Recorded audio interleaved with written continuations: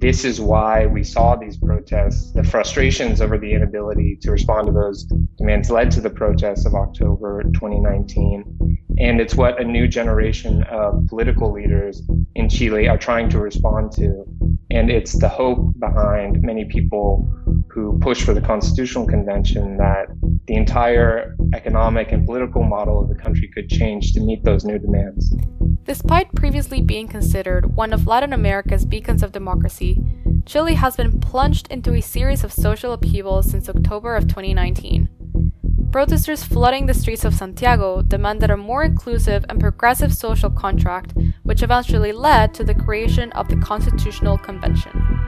However, in the run-up to the presidential elections, more protests, the persistent oppression of the Mapuches, and the prevalence of the neoliberal economic model continue to cast plenty of doubts as to the convention's power to change Chile's reality. To help answer these questions and more, join us in this episode of the Global Review. The Global Review. Today, we are joined by William Skewes-Cox, international human rights lawyer and Latin America political analyst, who has been living in Chile for a number of years. Will, thanks for joining us today. Hi, Fernanda. Thanks for having me. So, first of all, as I mentioned, Chile has seen some of the most seismic social upheavals in its recent democratic history. So, for our listeners who aren't as well versed in Chilean politics and what's currently going on in the country, can you walk us through why Chileans demanded a new constitution in the first place? So the Chilean constitutional process has its roots in the October 2019 protests. But what's interesting is those protests did not begin with an explicit demand for a new constitution. They were in response to a slight increase, just a number of cents, in the price of the metro in Santiago. And this led to a number of protests among high school students, actually, who initiated a campaign of mass evasions where they basically jumped the stalls and got onto the metro for free. And this resulted in a lot of strong public declarations from the Piñera government against these protests, and also an attempt on the part of the Piñera government to minimize the significance of the increase in the metro fare. Now, these increases in the metro fare, this is something that had gone on in Chile a number of times. Bachelet, she increased the metro fare, but under Piñera, you had his ministers committing a bunch of unforced communication errors, such as telling people that if they were upset about how expensive the metro is, well, they should just get up earlier in the morning so that they can get the early bird fare.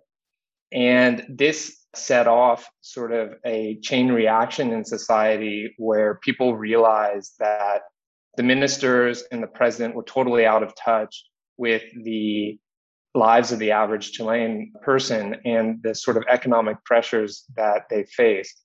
And so what began as protests focused on public transportation fares morphed into a criticism of the health system, the pension system, the education system, low salaries, and really the entire economic model that Chile has followed over the course of the last 30 years.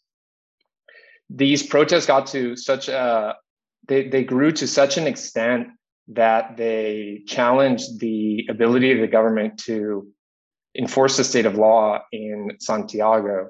And in one day, there were more than 1 million people in the streets of Santiago, which is a city of 7 million people. So 1 in 7 people in the capital attended this protest. And at this point, the government realized that it needed to do something. So they invited a bunch of members of Congress and politicians across the political spectrum, and they reached an agreement to begin this constitutional process. All right, and I also wanted to follow up on the point you mentioned about some foundational issues with the healthcare system, the education system, the economic models. How is that in some ways connected to Chile's past and Pinochet? Because some, analysts have been also pointing to how the constitution itself and the economic model itself is a result of the Pinochet regime. So how is what's going on in Chile today connected to Chile's past?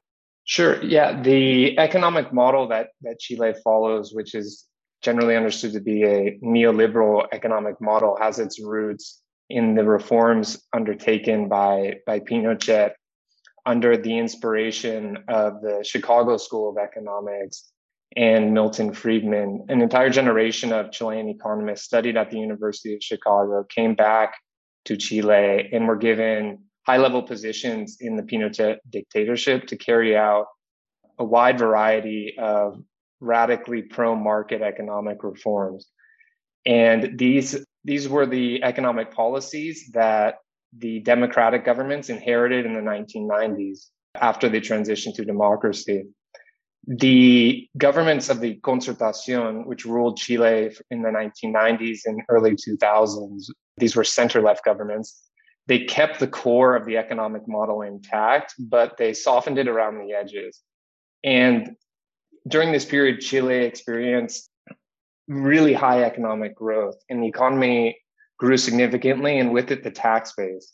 And so these center-left governments were able to take the growing tax base and spend it on a number of social programs that brought down poverty and extreme poverty to the lowest in the region. The issue following that, though, has been how does Chile transition from a low to mid income economy to a higher income economy? And when people escape from extreme poverty and enter the middle class, their demands change.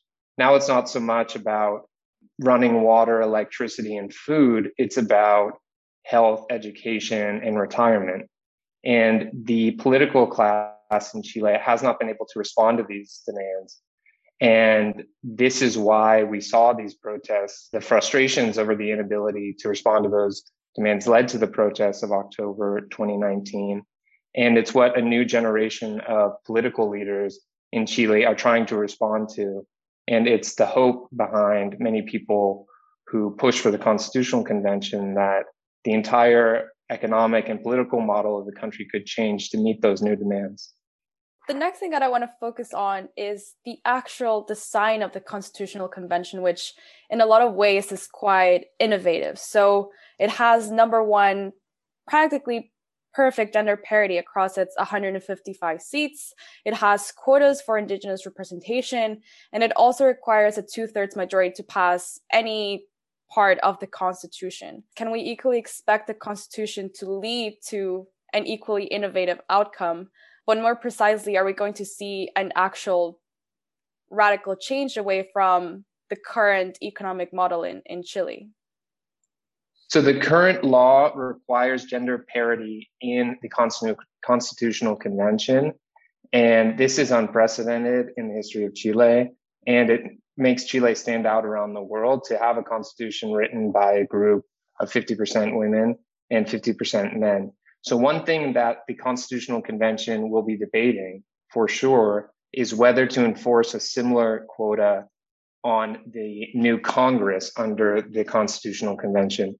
Current law in Chile requires gender parity in the congressional candidate list, but not in the eventual election of members of Congress. So this could be something that would be adopted as a constitutional provision. And I think there's a pretty good chance that it will end up being in the Constitution. Maybe if not at 50%, then at 40%. The new Constitutional Convention also has reserved seats for indigenous groups, which is similarly unprecedented in the history of Chile. And the question is, again, whether that will be applied to the Congress under a new constitution. I'm a little more skeptical here. The Chilean debate around indigenous representation has been a little bit more critical. In the last elections for the Constitutional Convention, there were some indigenous representatives who were elected with really low vote totals and vote totals that were nowhere near what a popularly elected member of the Constitutional Convention was. And those low vote totals are because the voting in each of those groups was restricted to people who were members of those indigenous nations. And some of these indigenous nations in Chile are quite small. And even members of those nations might not want to participate in the elections because they see participation in these mechanisms of representation in the Chilean state as a form of legitimization. And the more radical elements don't want collaboration or recognition from the state. They want their own separate state. And on the other side of it, there's a stronger democratic argument that their quotas in a future Congress go against the principle of one man, one vote. So you might see a fewer number of seats for indigenous representatives in the Constitutional Convention. There are 17 of them. Maybe there will be a compromise to decrease the number of seats. And I think there will be some reform on how to decide who actually gets to vote in those elections for the indigenous representatives. I want to actually carry on with the question of indigenous groups, especially with the Mapuche, because it's been a very controversial issue. I remember reading recently that the president of the convention, she mentioned that Chile in itself is a colonial state because of the way that Mapuche lands were appropriated. What I wanted to focus on is, does the Constitutional Convention actually have a significant way of resolving this historic question, or is it just going to be trying to put a band-aid on a deeper wound? The resolution of the historic question of the Mapuches is something that has plagued the Chilean state throughout its history. And history here is incredibly important to understand the present conflict. The Mapuche people, unlike the vast majority of other pre-Columbian peoples, was never successfully conquered by Spain. The Mapuches even earned official recognition and sent ambassadors to courts in Europe. It was only after the independence of Chile from Spain that the Mapuche people were finally conquered by the Chilean state. In the 19th century, there was conflict in the Araucanía region, which resulted in the so-called pacification of the region by the Chilean military. And the Mapuche people are known throughout the Americas for having an incredibly proud warrior culture, and this has allowed them to sustain resistance up to the present day. But the current conflict in the Araucanía and the Biobío regions is not strictly a conflict between Mapuches and the Chilean state. The Araucanía is actually the most conservative region in Chile and consistently elects right-wing candidates. It's also the region in the country where Pinochet received the most amount of votes in the 1988 referendum. So not all Mapuches support the armed struggle against the Chilean state, and the community itself is very divided over the issue. The problems of the Araucanía and the ancestral Mapuche territories are very complex and deeply entrenched. It's the poorest region in Chile, and it suffers the most from violence and economic sabotage. The issues of violence and economic poverty are linked in the sense that the deterioration in the rule of law in the region has resulted in the lack of investment and hence poor economic growth. So if there's one region in Chile that hurts the most, it's the Araucanía. Personally, I'm skeptical of the ability of the Constitutional Convention to solve the Mapuche question. There are certainly some actions it could take that would help, though. Allowing for educational projects that preserve Mapuche cultural and linguistic heritage would be a good place to start. The convention also serves as a reset on the troubled relationship between the Chilean state and the Mapuche people, which is something that the remarks of Loncon that you mentioned reflect. So the fact that the Constitutional Convention is led by a Mapuche woman represents a new way of doing business. And it means that whatever constitution rules in Chile and therefore in the region of the Mapuche people is being written with them instead of being forced upon them through conquest. But on the other hand, this collaboration between some Mapuche political leaders and the Chilean state is troubling to the more radical Mapuche separatist groups who seek a fully independent Mapuche state based on its historical territories and are opposed on those same grounds to the whole idea of the Constitutional Convention.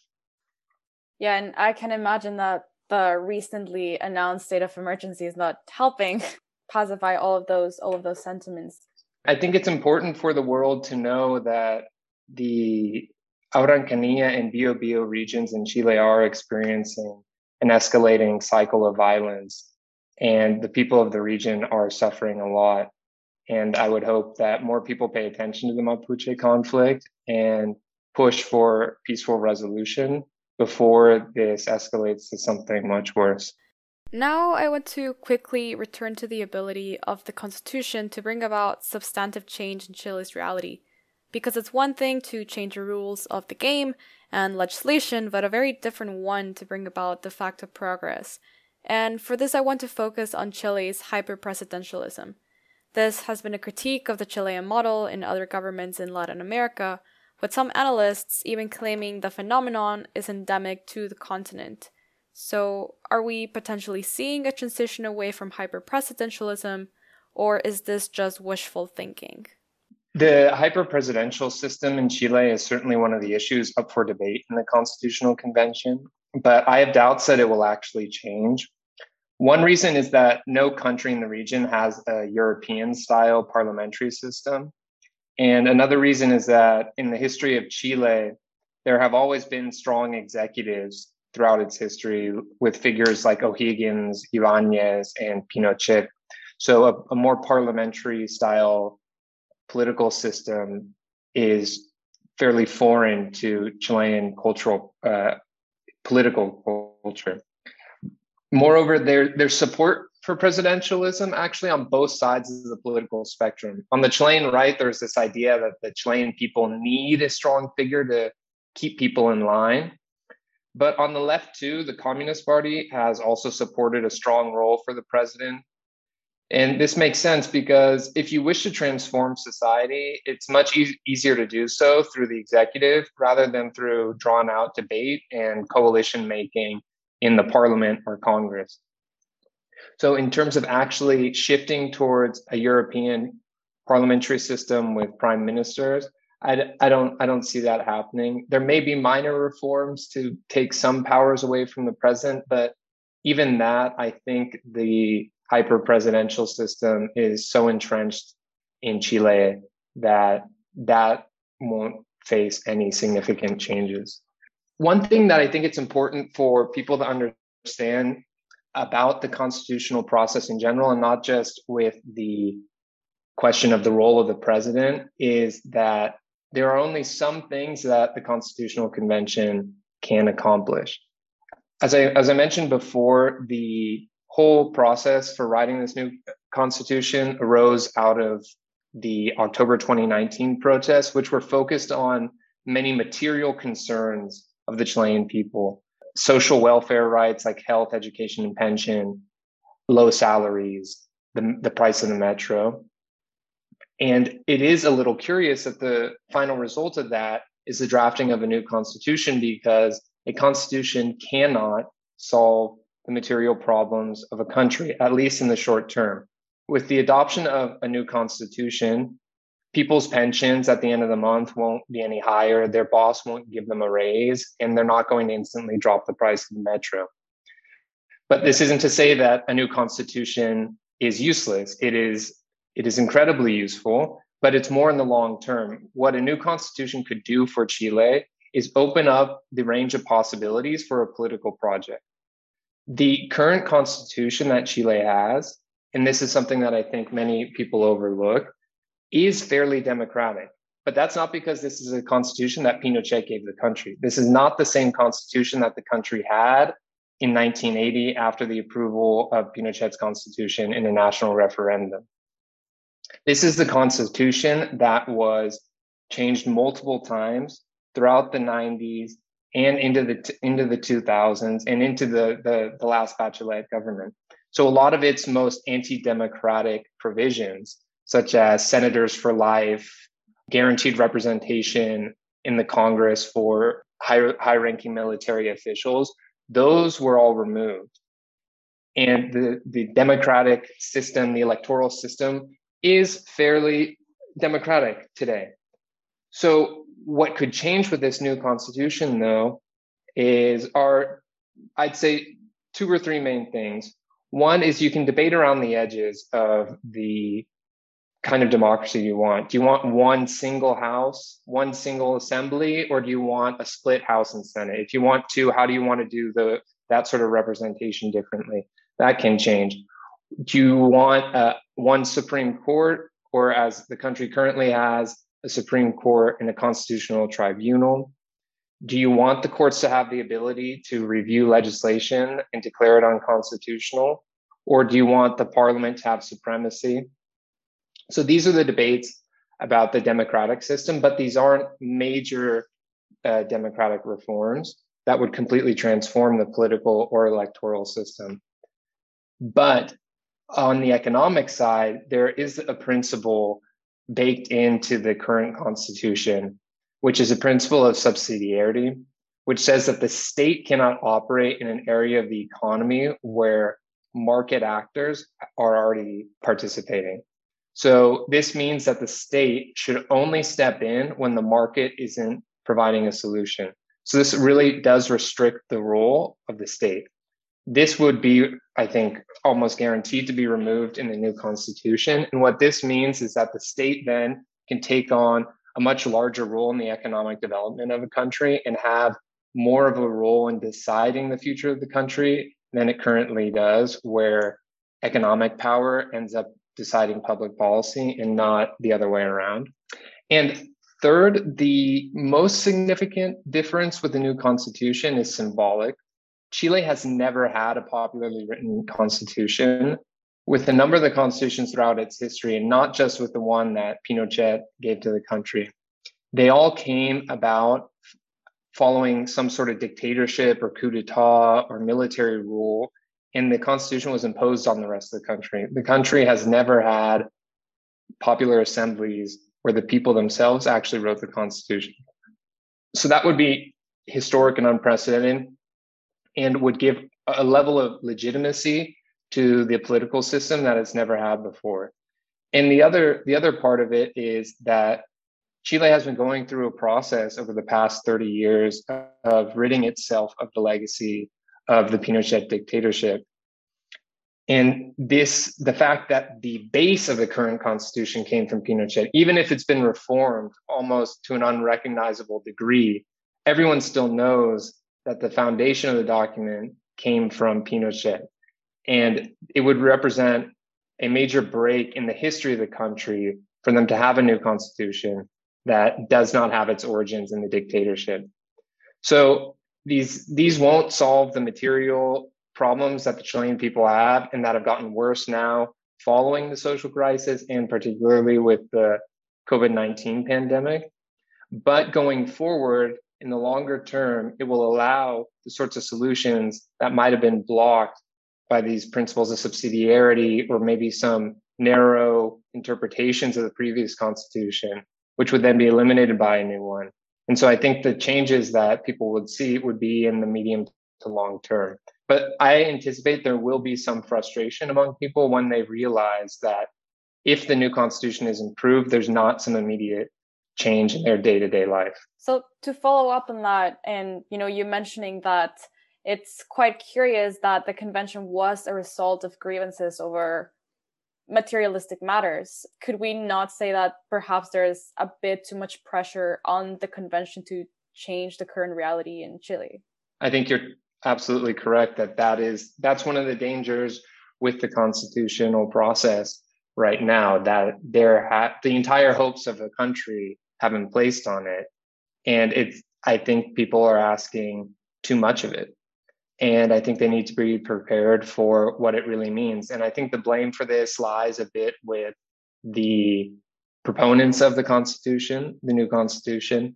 And I think there's a lot of communication with the public that needs to be done to set adequate expectations and to get the public on board for what's really happening. And I also think there may have been sort of a shrewd political move on President Piñera's part, which was when he faced these huge protests and the collapse of social order, he had to, call the military into the streets. There were tanks in the streets for the first time since the dictatorship.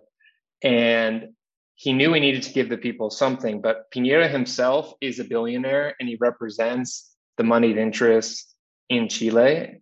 And his political purpose is to prevent the loss of those economic and political privileges by that sector of society. And I think he may have realized that, hey, I can give people this constitutional process. We don't lose anything immediately. It might even end up failing in the long term. So I'll give them this. This will hopefully calm them down. And if you look at the size of the protest before and after the agreement for the new constitution, it did succeed in lowering the intensity of the protest. They did not go completely away. They still have not gone completely away, but it's a minor remnant that's left nowadays. And the constitutional process as it's gone so far has not been, let's call it, less than ideal. There have been a number of controversies already. There were some candidates who won election based on false stories of who they really were. There was a member of the convention who said he was suffering from cancer and he couldn't afford his treatment, and that's why he was a candidate. It turned out he never had cancer. It was a lie. So he had to resign, and this affected the public perception of the convention, and its approval rating has suffered. It still has fairly good support, but if this continues, there's a chance that the new constitution would not be approved in the final referendum that will happen next year if the convention follows its plan. So the convention right now has just started to reach the substantive portions of the Constitution. So it took 3 months to decide its own internal rules and regulations. And now they are beginning the debates on the real substance. And so this could be a time for the convention to regain public support. And I think what we're going to see as the main focus of the debate is an emphasis on social rights and the creation of a social welfare state going forward. So the current constitution in Chile includes no economic rights. It does not guarantee to anyone the right to public education or health or pension. It allows for the privatization of a large number of natural resources. Water is a privatized resource in Chile. So these will change. There are the votes there. It's what people want. The new constitution, it's almost a certainty, will include all of these social rights and rights of nature. But just because there's a piece of paper that says everyone deserves health, education, and pension doesn't mean that everyone is going to get one. And the real work will be for the new Congress under the new constitution to raise enough taxes and to grow the economy enough in order to provide that to the people. So to emphasize a point, the direction of the development of Chile can change under the new constitution. The possibilities for economic reforms and social reforms will increase, but there are no guarantees.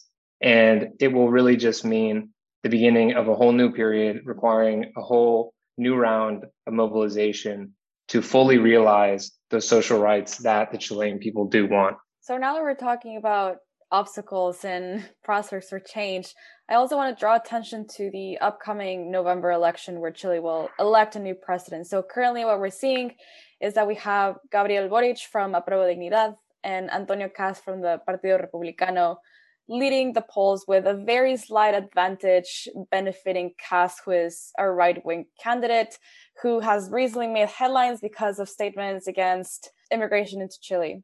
What I want to ask exactly is, how would we see the outcome of the presidential election affecting the outcome of the convention? So more particularly, I want to focus on Cast. So if he does win, does he have a way and a will to undermine the convention? I can guarantee you that there's a will. Absolutely. He has opposed the constitutional process from the beginning. He has been a historic supporter of at least the legacy of the Pinochet dictatorship, if not the actual dictatorship itself. He has a number of controversial statements that he's made about gays in Chile. He opposes gay marriage. He, in response to the lighting up of the Chilean presidential palace in the flags, in the colors of the gay flag, remarked that Chile lived under a gay dictatorship. So he's definitely a right-wing candidate, one of the most right-wing candidates that Chile has had in a long time. He's much to the right of President Piñera. Piñera actually just this year introduced a bill that would legalize gay marriage in the country. And for Kast and people like him on his side of the political spectrum, this is a complete betrayal of the right wing. So to understand Kast, he's part of the vein of hard right populist figures like Trump and Bolsonaro that have had electoral success in recent years. But his success for up to now has come as a surprise to most people in Chile. But I think this is exactly a response to the social protests of 2019 and the Constitutional Convention. The positive side of the October 2019 protests is this constitutional process. But the dark side of it is a lot of violence. Crime has gone up in the country. The police have been heavily criticized and they have retreated in some parts of the country. There's a large amount of violence in the south of the country, in the ancestral Mapuche territories, and there's also growing illegal immigration on the northern border, mostly economic refugees from neighboring countries or political refugees from Venezuela. So the conditions in Chile are there for these sorts of candidates to gain support. And while you could say the radical right is increasing in its support, there's a similar dynamic happening on the left where Boric is now in second place. The candidate of the parties of the Concertación and the parties that were behind the Bachelet government are trailing in third place. So you're seeing the hard left and the hard right, in all likelihood, advancing to a runoff in December. And both of these things would be unprecedented in Chile. Chile has been a country that for at least the last 30 years, since the end of the Pinochet dictatorship, has been ruled by either center-left or center-right governments. So to get to your specific question, if Kast is elected, he is going to do what he can to constrain the Constitutional Convention. And there are some upcoming points of contention that the next president will have to deal with. As I mentioned before, this convention took 3 months to decide upon its internal rules and regulations, and it's only just now debating the substance of the Constitution. The convention has 9 months with a one-time 3-month extension to write the Constitution. So it's already been 3 months. They have 6 months left on the original mandate, and they can get the 3-month extension, no questions asked, basically. So they get another 9 months. But will they actually finish the Constitution in the next 9 months? There are already members of the convention who are asking for 2 years. And most people who are looking at it based on how long it took them to do their internal rules and regulations, that they're not going to be able to finish the Constitution in 9 months. If this convention then asks for an extension, it will have to go to Congress and get 3/5 support. And in that confrontation, the next president of Chile could come out and say, no, we're not going to extend your mandate. And in that case, what would the convention do? Would they decide to put the incomplete or not totally well thought out Constitution up for a vote before the people? That wouldn't be a good situation. Or would they say, okay, well, actually, we're the sovereign voice of the people because we're the Constitutional Convention. Now we're going to not be constrained by the prior Constitution that we were all elected to replace, and we're going to continue extra institutionally and extra constitutionally. And in that case, the president could do a number of things. The convention is dependent in terms of its budget and technical support upon the collaboration of the executive. So the executive could say, okay, well, we're not going to pay your bills anymore, or we're not going to help, get a budget for the convention through the Congress. So if Kast is elected, the Constitutional Convention is going to have a tough road ahead of it. But on the other hand, if Boric is elected, you would see, I think, unprecedented levels of collaboration between members of the convention and Boric and his ministers. His political coalition has a large number of seats in the convention, and he could, through his government, have a very strong influence on that final document. And in that scenario, with Boric as president, if the convention says we need another year, we need more resources, I think Boric would make the argument to the Chilean people that this is necessary, and he would try to push it through Congress. So you're absolutely right to highlight the consequences that this next election will have on the convention. And it'll either be an incredibly collaborative relationship or an incredibly combative relationship. So that's definitely something to watch out for. I think, like you mentioned, it definitely is unprecedented in how the leading candidates are more on the extremist side of the spectrum. So we'll be definitely watching closely. And the last thing I want to ask to start wrapping up is, for a long time, and as I think you've highlighted, Chile has been a sort of model and somewhat of a democratic exception, considering the bordering countries. So I want to ask, based on the most ideal outcome that the Chilean constitutional process could have, what should other countries be looking to learn from what's happening in Chile?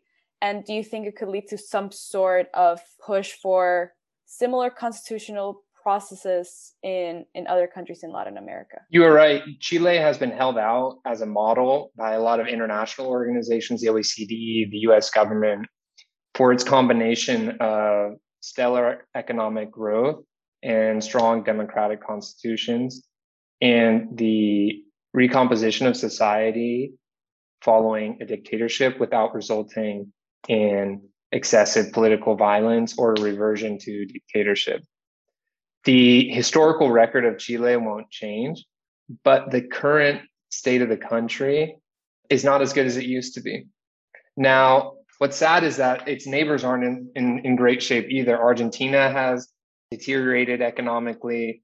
Brazil faces a public security crisis. Has Bolsonaro, an incredibly polarizing figure, as president. Brazil is extremely poor. Bolivia went through a coup and a counter coup in elections. Morales was kicked out. He's gone back. Peru has elected a non-establishment left-wing president who many people are having a hard time being able to predict where exactly he will go with the country. Ecuador right now has also declared a state of emergency and has sent its military to the streets. Venezuela, well, everyone knows about the tragedy of Venezuela and its economic collapse and its descent into the Maduro dictatorship. So Chile is not the model that it used to be, but the whole world is going through tough times. In terms of the constitution itself and this whole process, Chile is late to the game in a certain sense. A number of its neighbors went through constitutional processes in the last decades. Colombia in the early 90s drafted a new constitution. Chavez in Venezuela drafted a new constitution. Maduro as well invoked a constitutional assembly. Bolivia wrote a new constitution. Ecuador wrote a new constitution. So in that sense, a lot of the other countries went through this already, and now Chile is catching up to them, you could say. And I know people here are looking to these other countries to inspire the constitution that Chile will write. But interestingly, its neighbor to the north, Peru, has also talked about starting a constitutional process. The President Castillo announced his support for a constitutional assembly.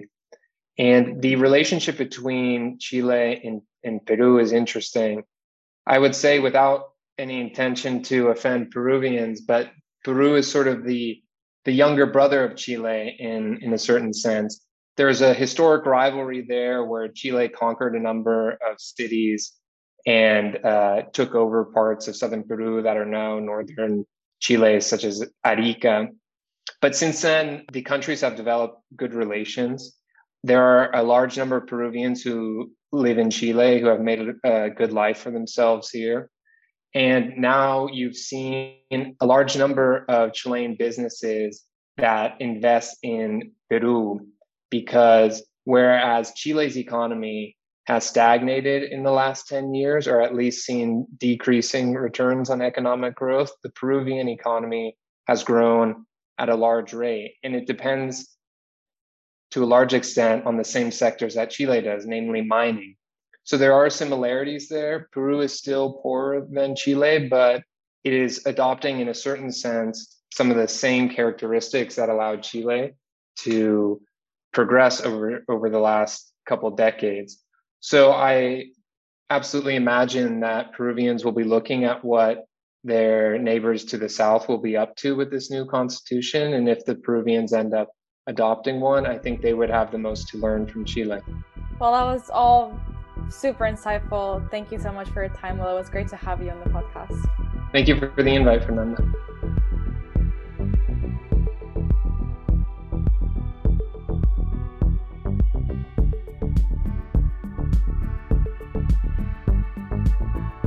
The Global Review.